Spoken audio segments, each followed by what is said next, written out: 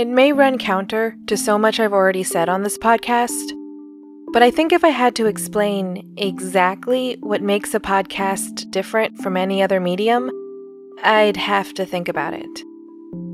Especially when you get into the whole two dudes talking genre of podcasting.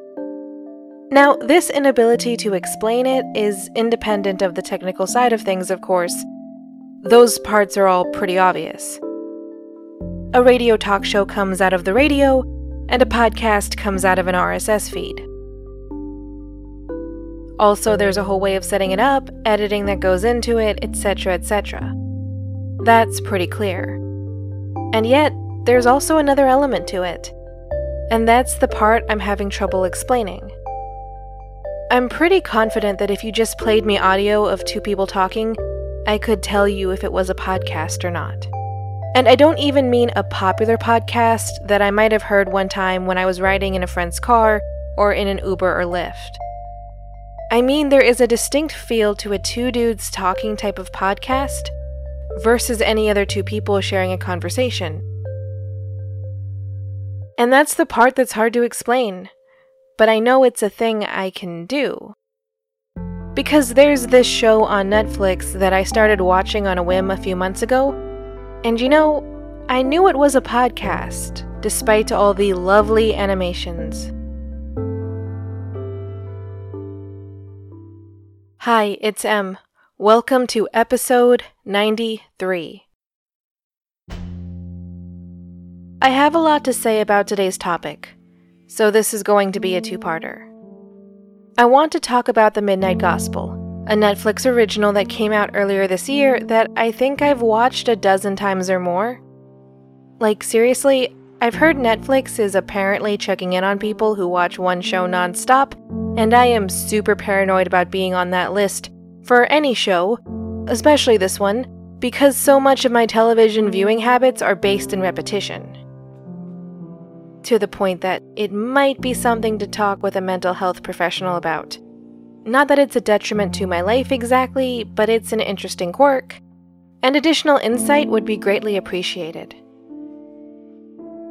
The Midnight Gospel is presented as the standard Netflix original, and while they each have their own quirks or reasons for existence, this one really buried its lead. To start, it's an animated show for adults, because the subject matter is dark and heavy, created by Adventure Time creator Pendleton Ward and comedian Duncan Trussell. It was released on Netflix in April of the year of our pandemic, 2020. As for the plot, The Midnight Gospel is set in a dimension known as the Chromatic Ribbon, and if that means nothing to you, fair enough.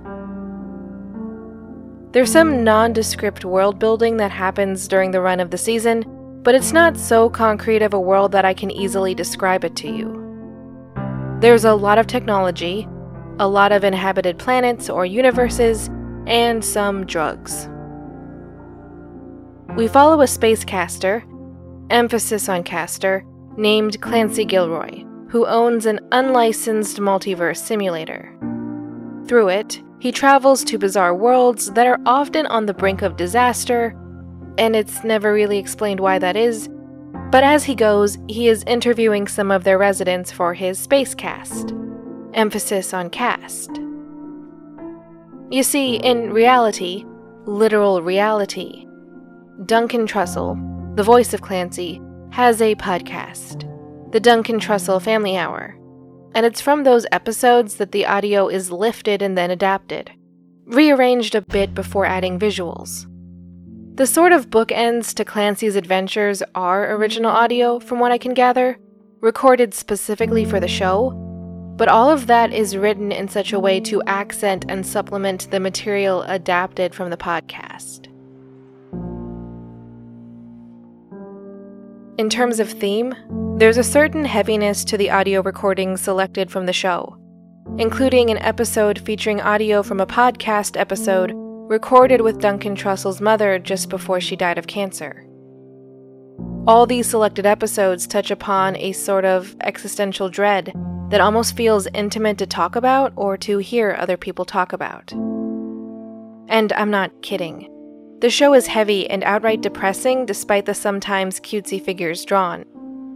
It deals with notions of death and drugs and our perception of reality. It's a lot of things we don't want to think about. Which isn't the entirety of the podcast, I should add. I'm trying to catch up on the episode catalog, but there are a lot, so hold off on those thoughts for now. As for the next 2 episodes, I want to talk about 2 different aspects to the Midnight Gospel specifically. First, and this week, I want to take the show at face value and consider it for what it is. Second, and the next episode, I want to talk about the art of adaptation as it is seen here. Even though I could tell that it was clearly once audio from a podcast, that didn't detract from the experience of watching the Midnight Gospel. In fact, it only led me to appreciate it more. Anyway, for now, there's a lot to say about what this show is and what it means to me. And it is rooted in who Clancy is and becomes. Or doesn't become. See, Clancy might want to be the equivalent of a podcaster in space, but he's somewhat fallen into it. And it's not even that he's fallen into a successful version of it. He struggles to get any listeners, and there's a scene where he loses one of the few he has. A friend of his who might only be listening because of that friendship.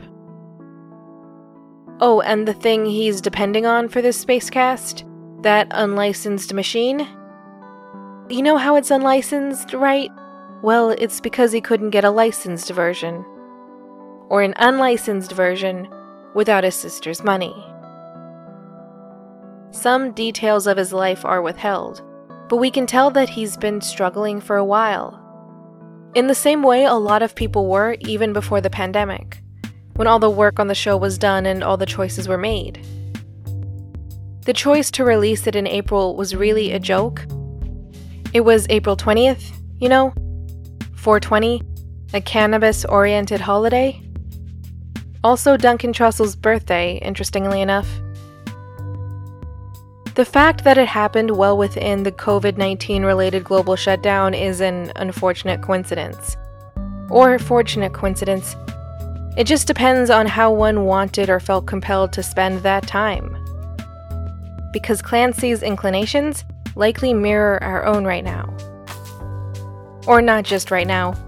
Always, but we're usually a lot better at avoiding them.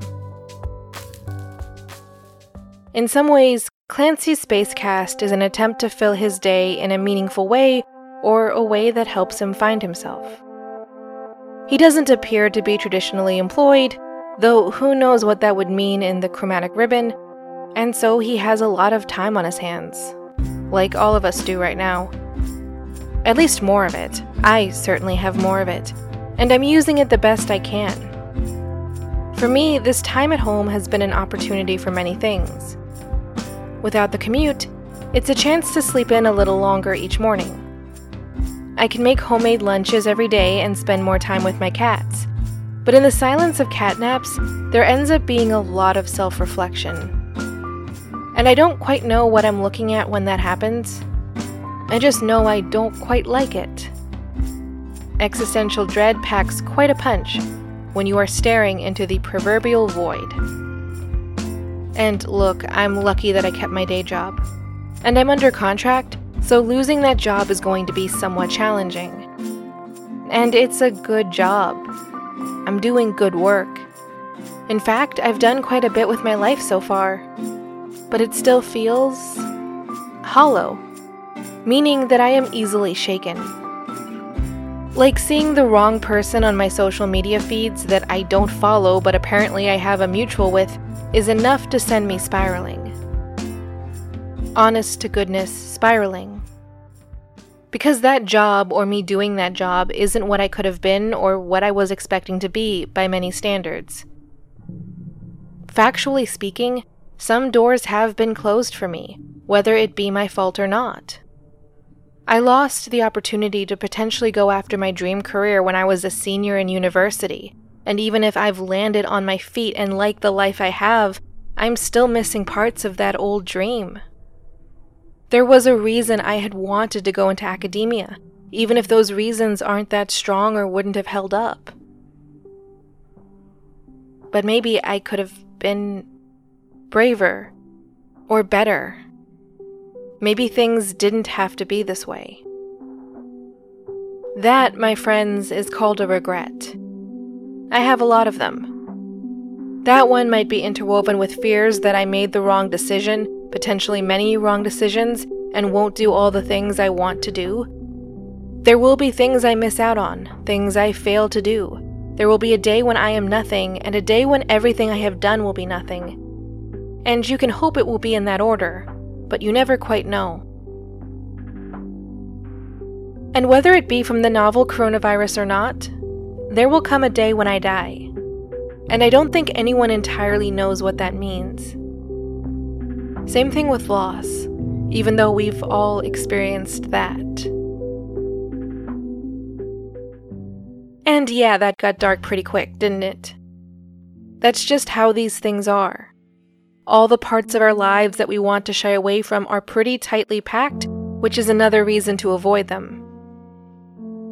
Once we start down this slide, it's hard to know when we're going to hit the bottom, or what we're going to find when we get there. But that doesn't mean we shouldn't start to explore it, right? I mean, we're going to have these fears regardless. Sometimes they are louder than usual. Sometimes they demand to be seen. Other times you don't have to pay attention, but they never fully leave you. Or us. We just don't realize that we all have those feelings. We start to think that's not so, that everyone else is fine, not panicking deep down. And then we're left worse off.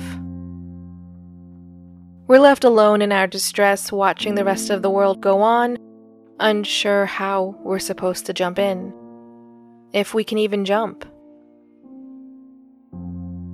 Existential fear or dread is the mood for 2020.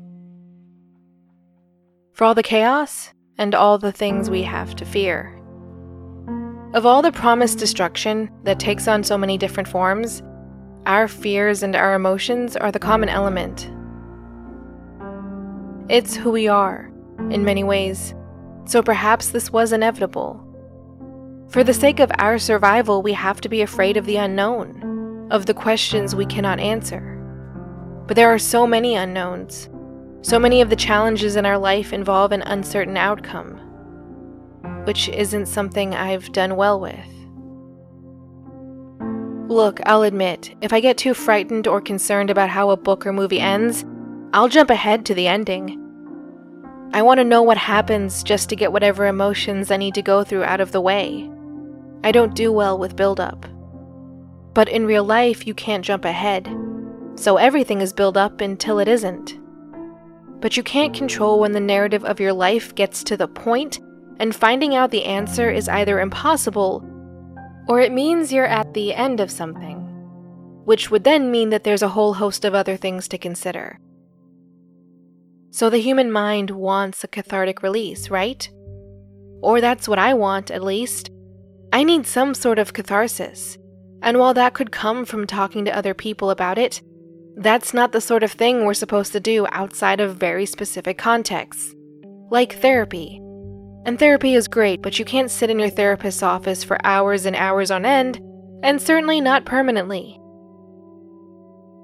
Also, your relationship with your therapist is a professional one, meant to help you construct a plan moving forward, not just to be a crux upon which you can lean on.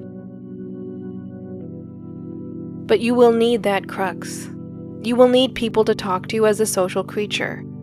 You will need interactions and consolation. You need people in the moments of strife and heartache, friends and family, or even accommodating strangers.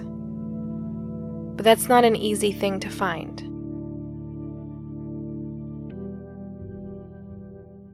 In the Midnight Gospel, Clancy's nature and place in his life make him inclined to consider these things.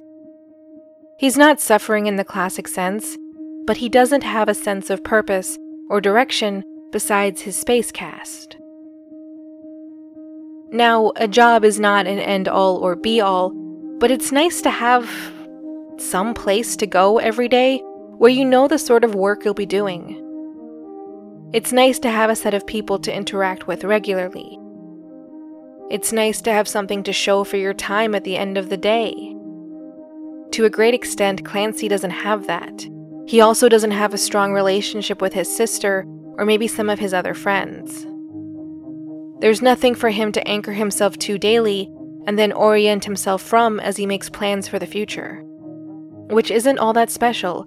Some of us currently don't have that, even if we still have our jobs and friends and family. That doesn't mean we have a strong sense of direction, or purpose, or movement, or any other immediate assurance. He is inclined to feel as I and many of us do.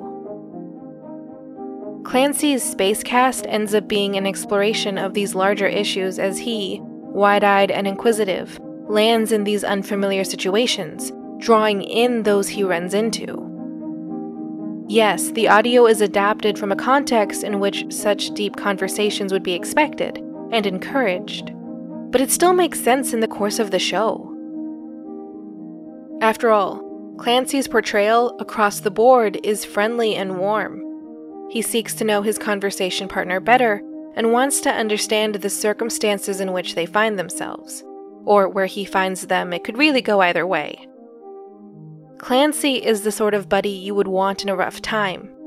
And yeah, he introduces the same parameters as you would find in the original audio, i.e., would you like to participate in a special type of broadcast of some sort? And so the characters are proceeding like a guest on a podcast would. But still, if Clancy showed up in my life and asked me to be on his Spacecast, I'd probably agree, despite how often the worlds he visits fall into absolute chaos afterwards. So that's not good, but still, what's done is done. Clancy, as a character, is designed to be someone the other characters in the audience connect to. And ultimately, that ends up being what the Midnight Gospel as a project comes to represent for me. Connection. Look, it's a good show. I don't doubt that even in better circumstances it would be a show that I love and revisit. But right now especially, as we are all more literally isolated with these larger questions, it hits close to home. As we are left thinking more about our place in the universe, our regrets, our values, and our deaths. We can't physically connect, and these are things we struggle to bring up when we are connected, as a general rule. But we need something, right? We need something to validate and talk us through our fears, and the Midnight Gospel manages to do that. It offers a proxy conversation partner or partners, composed of people, or characters voiced by people, who confront these difficult realities regularly, either through philosophy or experiences. The Midnight Gospel soothes our existential dreads that hit us in the darkest hours of our life. The sort of moments that, even if we can overcome them, still leave their marks. Honestly, this idea of a material that soothes the soul at a certain hour is invoked by the title. The New Testament Gospels are holy books that Christians find solace in, but for everyone, there's the Midnight Gospel. There's a brief dip into the despair we know so well right now, but it's a guided one. No matter how lost we and Clancy are, we can find our way through it. It is connection, yes. It's a connection to the darkness. But I always walk away from that last episode feeling strangely hopeful, despite the uncertainties therein. Maybe it's just a matter of being in the moment.